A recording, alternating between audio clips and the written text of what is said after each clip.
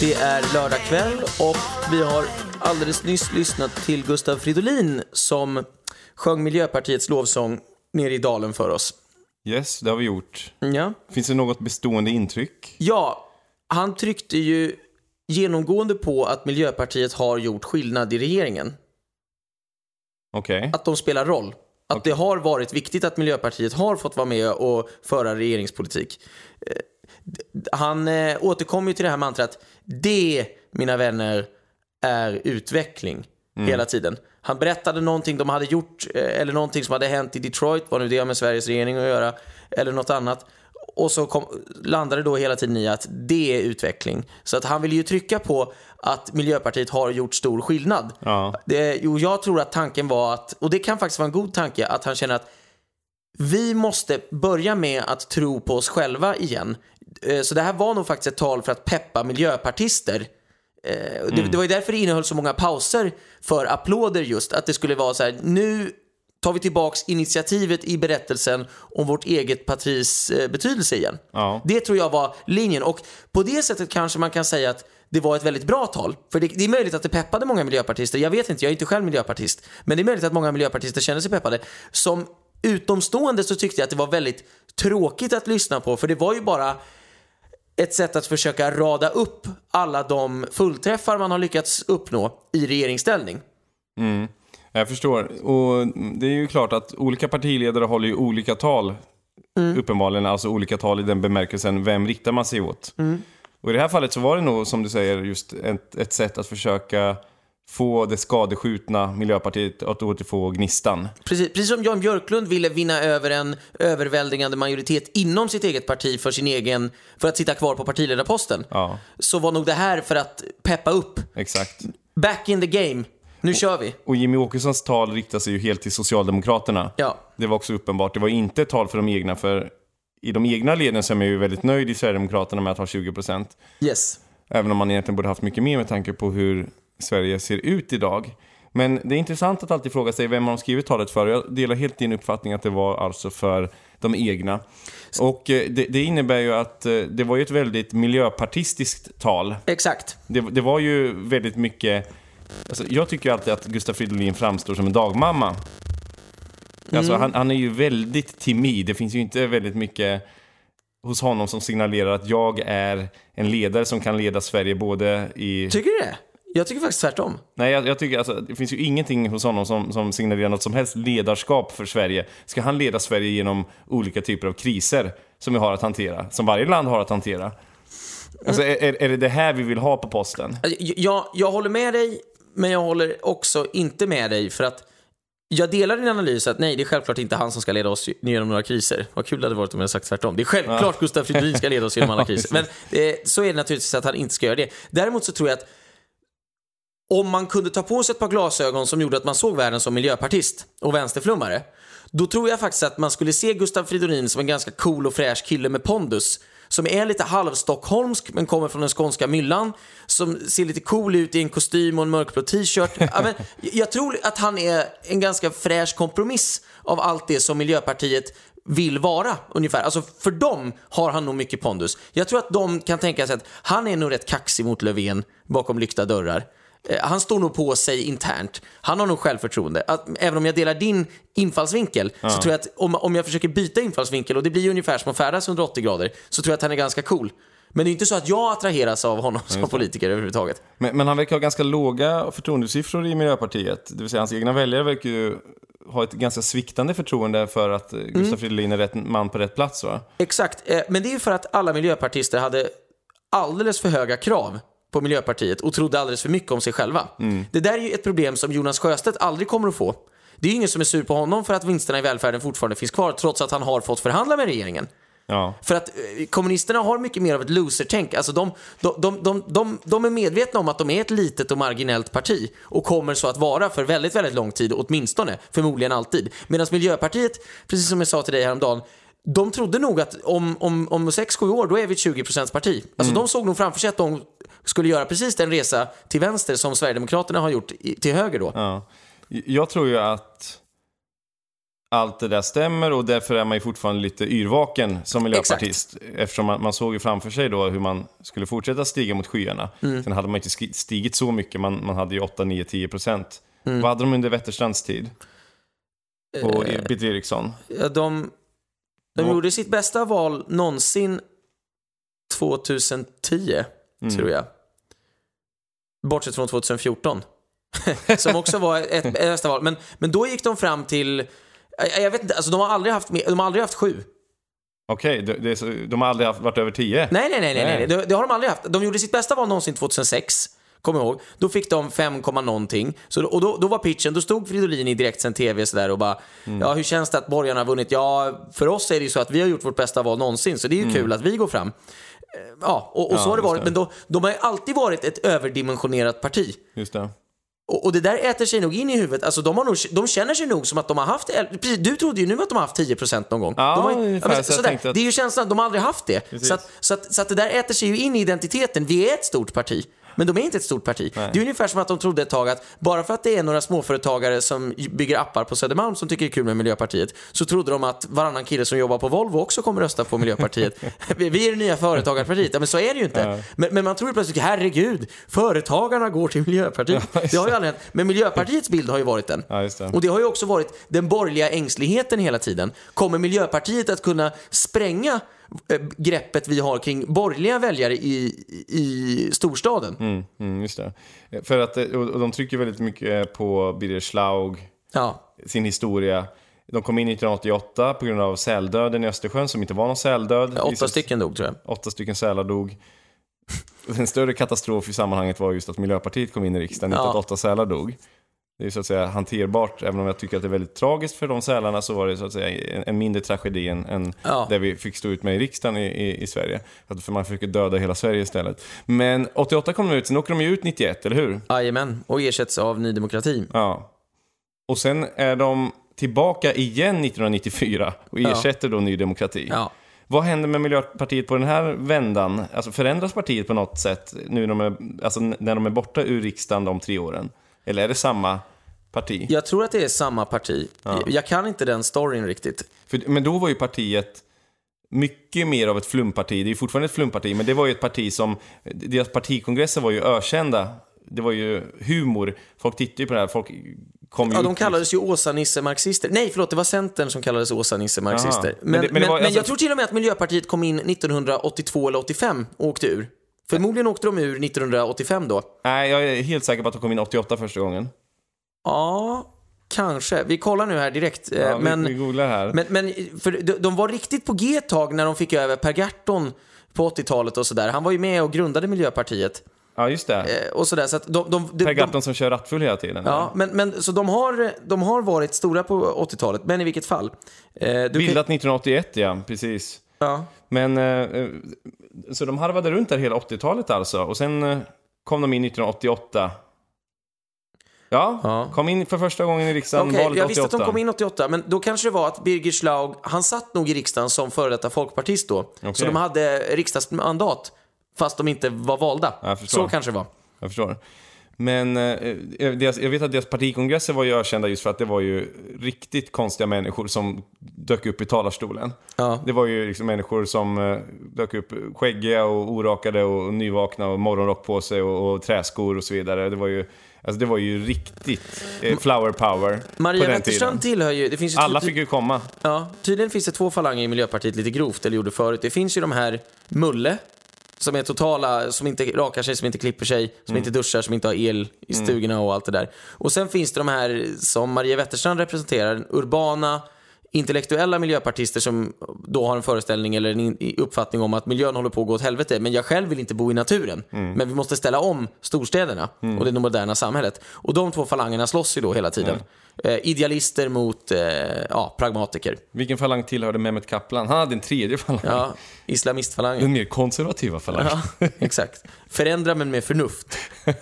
Nej, men...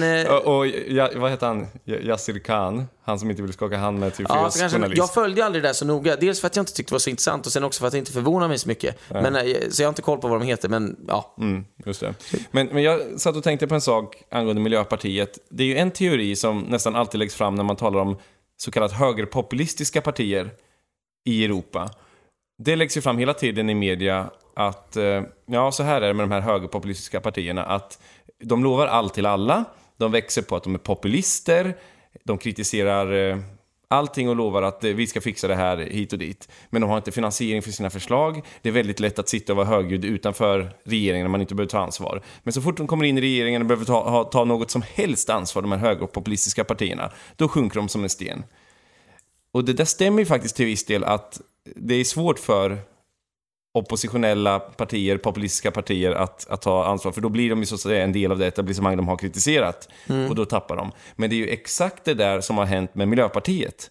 Ja. Det är ju ett vänsterpopulistiskt parti som har lovat allt till alla, som inte har behövt ta ansvar för någonting någonsin, som har glidit med på att man inte blir granskad och man kan bara säga att vi är inte riktigt en del där, vi kritiserar regeringen för det här, vi kritiserar oppositionen för det här. Miljöpartiet har ju varit lite tidigare, profilerat om sig lite som mittemellan alliansen och vänstern. Så de har försökt glida med och inte riktigt vara en del av etablissemanget alls. Men så fort de kommer in så tappar de då hälften av sina väljare. Men varför drar man aldrig den slutsatsen med Miljöpartiet? För man kör ju det där hela tiden när det gäller populistpartier på högerkanten i Europa. Det är ju så här att media är ju vänster. Jag vet inte om du har hört det förut. Menar du det? Men det sägs ju att de ska vara neutrala. Ja. Public service, oberoende television. Men vad har du att säga om det? Nej, jag skojar bara med dig. Ja, vad har jag att säga om det? Jag betalar ingen public service-avgift. Det är för sig för att jag inte har någon tv. Men hade jag en tv skulle jag inte betala någon public service-avgift. Nej, såklart. Nej, men jag tycker att det går ju att applicera precis samma resonemang på Miljöpartiet. Så här känns det. Jo, men så är det ju. Men det är ju för att alltså, det är ju 1 till 1. Det är ju samma fenomen fast från vänster. Ja, exakt. Men det är ju bara att... Jag har inte så mycket att tillägga, men jag kan bara jaka till detta. Media har väl bara inte riktigt velat kalla Miljöpartiet för ett vänsterpopulistiskt parti. Vilket det ju faktiskt är. Och det är ganska konstigt egentligen, för det finns Vänsterpartiet och så finns det Miljöpartiet och så finns det sossarna. Då kan man säga att sossarna, alla partier är ju populister i någon mening, men under Perssons tid så där, ja, ni är ju ett statsbärande parti, ni är inte så jättepopulistiska. Men Miljöpartiet, varför har de aldrig beskrivits som populistiska? För att de är ju det i relation till sossarna. Ja, men det är ju för att populism har en negativ klang. Så man har ju aldrig velat ge dem det epitetet, men de är ju populister. Ja. Gudrun Schyman, finns det en större populist i svensk politik än Gudrun Schyman? Hon personifierar väl populismen? Ja, verkligen. Från vänster då förvisso, men i alla fall. Men hon har ju aldrig kallats populist. Jag menar, har hon finansiering för sina förslag? Är de realistiska överhuvudtaget? Nej, nu spelar du bara på folks känslor. Det där är faktiskt inte genomförbart, Gudrun. Det är en fråga hon aldrig kommer att få. Ja, just det. Ja. Tänkvärt, Erik. Tänkvärt. Ja. Det är näst sista dagen och Miljöpartiet har exploderat åt fel håll. Yes. Det exploderar inifrån och partiet befinner sig i fritt fall i opinionen. Vad ger det oss idag? Staffan Hellstrand. Yes. EM 2000. Bästa låten. Berätta om fotbolls-EM 2000. Men det gick åt skogen som vanligt. Men vi hade en bra låt till. Vi hade en bra låt, men Markoolio utflankade ju honom med mera mål. Så den här låten som vi spelar nu, den följer ju helt i glömska. Just det. Men det här var den officiella egentligen. Men mera mål tog bara över.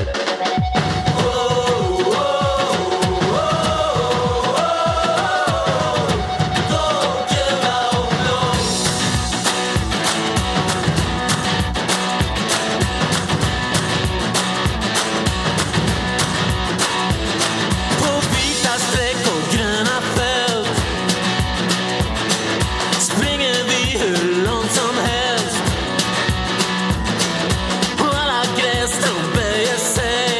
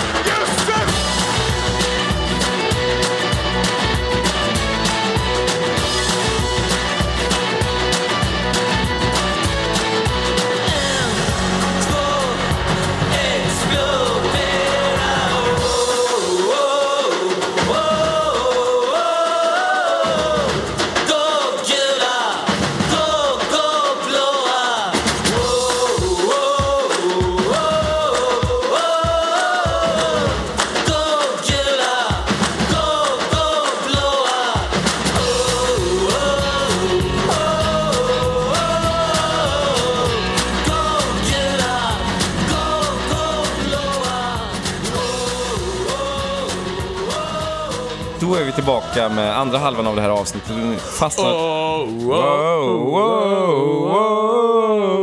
Gå gula och blå. Ja, nu är vi tillbaks.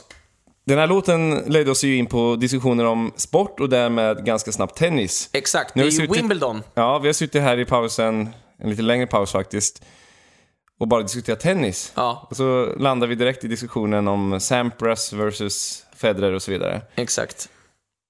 Men Wimbledon har ju ännu inte riktigt något kritiskt stadie, eller hur? Nej, exakt. Alltså, allting händer ju den andra veckan. Alla de 4 bästa, Murray, Djokovic, Federer, Nadal, har ju gått igenom första veckan utan att tappa ett set. Just det. Just nu, hittills då. Det är ganska skönt att Wimbledon där med inte stör Almedalsveckan så mycket. Ja, det är ju, annars hade inte jag åkt. Nej, du är ju fanatiker. Ja, Federer fanatiker. Du är ju missbrukare.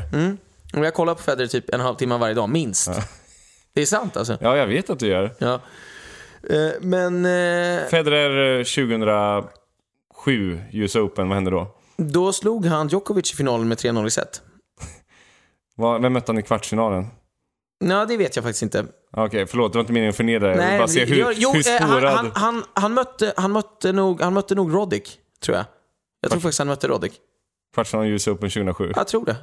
Alltså, han slog Roddick i finalen 2006 i US Open. Men jag kan mycket väl tänka mig att han slog Roddick i kvarten 2007. Ja.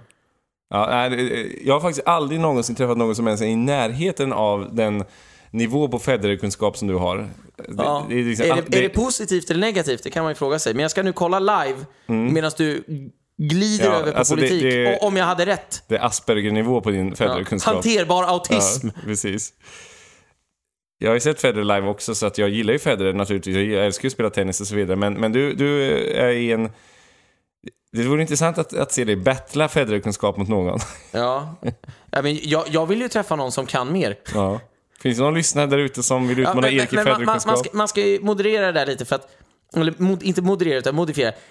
Jag tävlar inte om att kunna flest resultat. Jag vill ju veta mest på djupet om... Alltså om någon kan berätta Federer har valt den här rackettekniken av den här anledningen för att kunna slå den här spelaren i den här turneringen på det här underlaget vid den här väderleken. Det tycker jag är intressant. Ja, det andra är ju bara det att jag har tittat så mycket på honom så att det har fastnat. Precis. För att jag har starka minnen av när jag har följt honom. Precis, så är det ju. Du har väldigt bra och intressanta tennisanalyser. Det är ju inte bara den här konstiga kunskapen. Jag har ju en tennispodd också.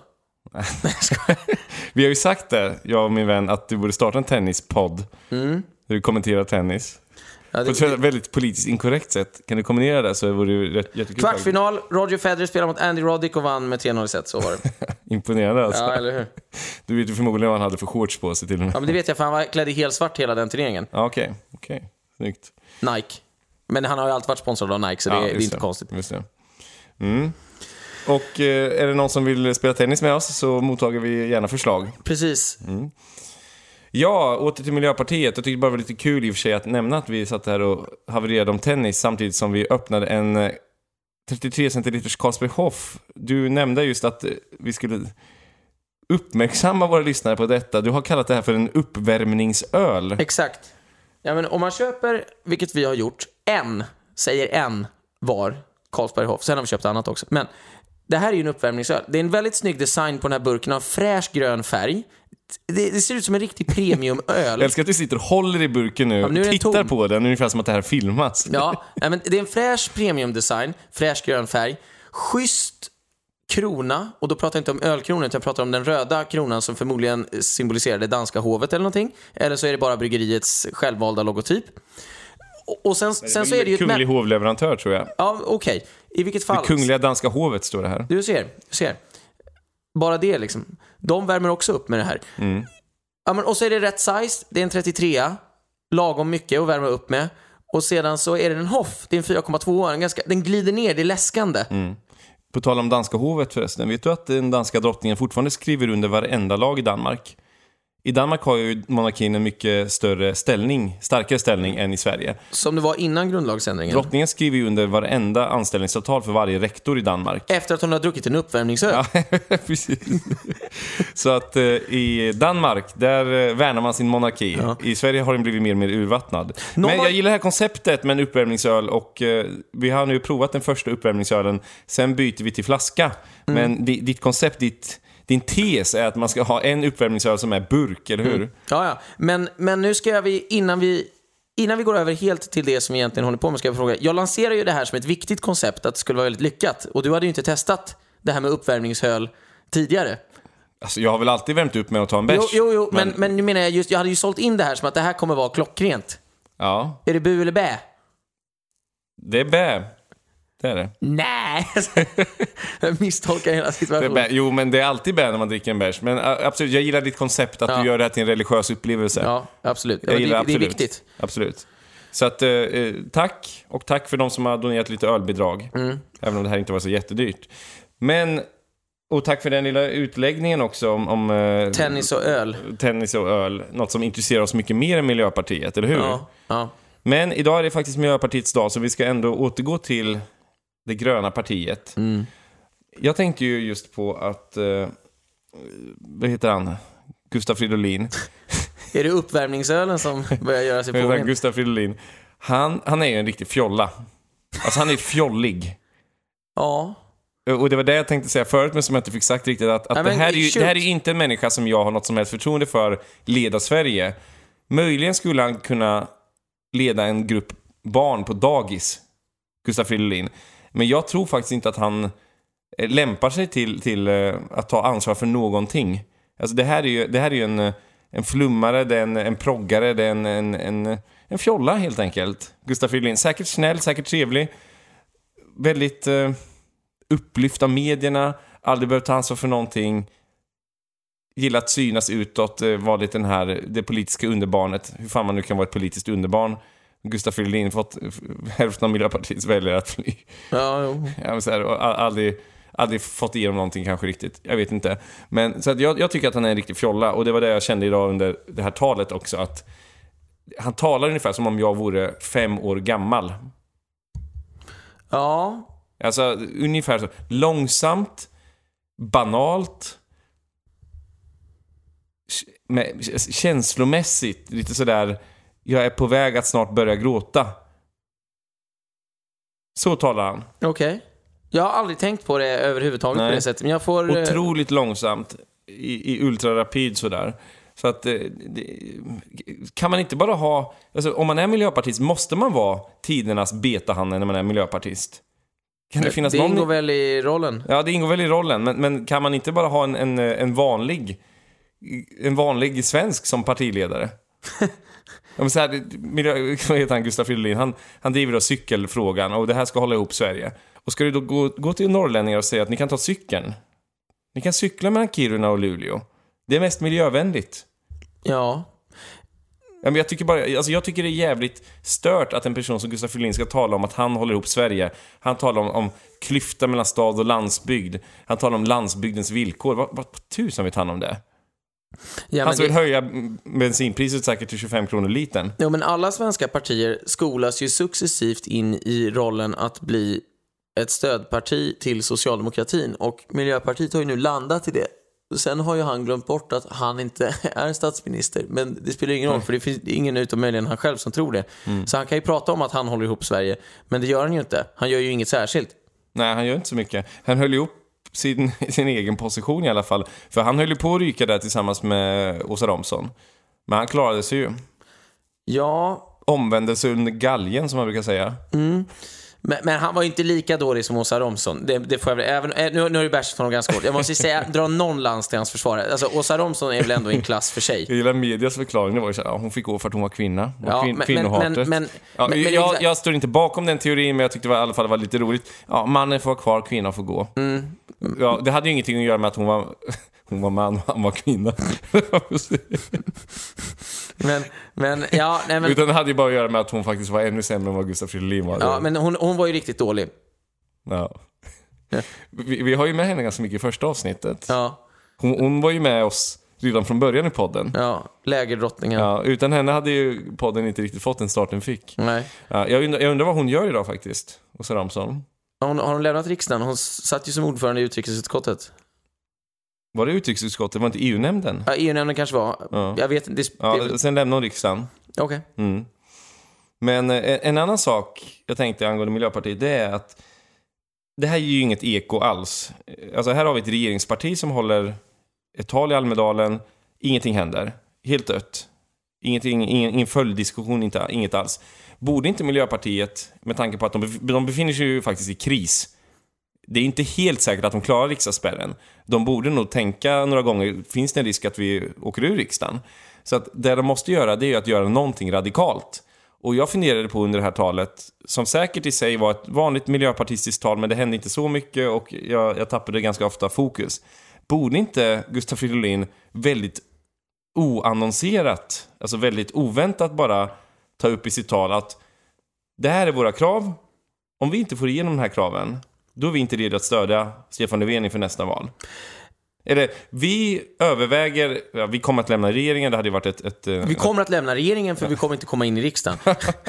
Men jag kommer med ett konkret tips till till det gode språkröret Fridolin, så skulle jag säga att precis som NMR var och precis som de var och störde hans tal idag genom att skrika landsförrädare och allt sånt där, så skulle det vara ganska coolt om Miljöpartiet hade en ekologisk stormtrupp, alltså, som gick i bräschen för att Miljöpartiets frågor och de ekologiska frågorna, de ska upp på den politiska dagordningen hela tiden i alla lägen. Skrika typ så här djurhatare eller någonting på allas tal. Ja, men så här bara, det är nu eller aldrig för miljön. Ja. Det är nu eller aldrig. Vi måste rädda klimatet. Det är ju lite så, eller hur? Om man nu är miljöpartist så tycker man ju det. Ja. Miljöpartiets stormtrupper. De är inget radikalt parti. Det har gått från att vara ett radikalt, mossigt, mulligt parti till att bli ett helt och hållet ingosat systemparti. Ja, just det. De är lika mycket betong som LO eller vilka som helst. Ja, men det finns ingen skillnad. Ja, just det. Det finns ingen skillnad. Nej. Du får en avslutande fråga. Du måste välja nu. Federer är i final mot Nadal, Wimbledon. Federer vinner. Det är inte... Lugn. Federer är i final mot Nadal, Wimbledon. Vill du helst att Federer vinner eller att Miljöpartiet åker ur riksdagen för att bara välja en sak? Pass. Nej, du måste välja. Federer vinner. Nej, men du skojar. Ja, visst. Du skojar? Yes.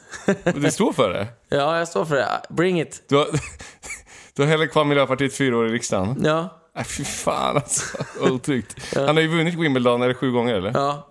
7 gånger? Ja. Och den här 8:e segern är viktigare än att Miljöpartiet åker ur. Det finns ju saker som är viktigare i livet än politik. Det måste man ändå lägga i minnet alltså. Ja, okej. Jag ger dig den. Ja, och jag gillar att du bekräftar min tes om din Aspergermässiga Federer-kunskap. Det ena utesluter inte det andra där. För att Federer kommer ju att vinna Wimbledon. Jag vill bara se vad som var viktigast för dig i ditt liv. Federer, always. We used to have it all, but now's our curtain call. So hold for the applause.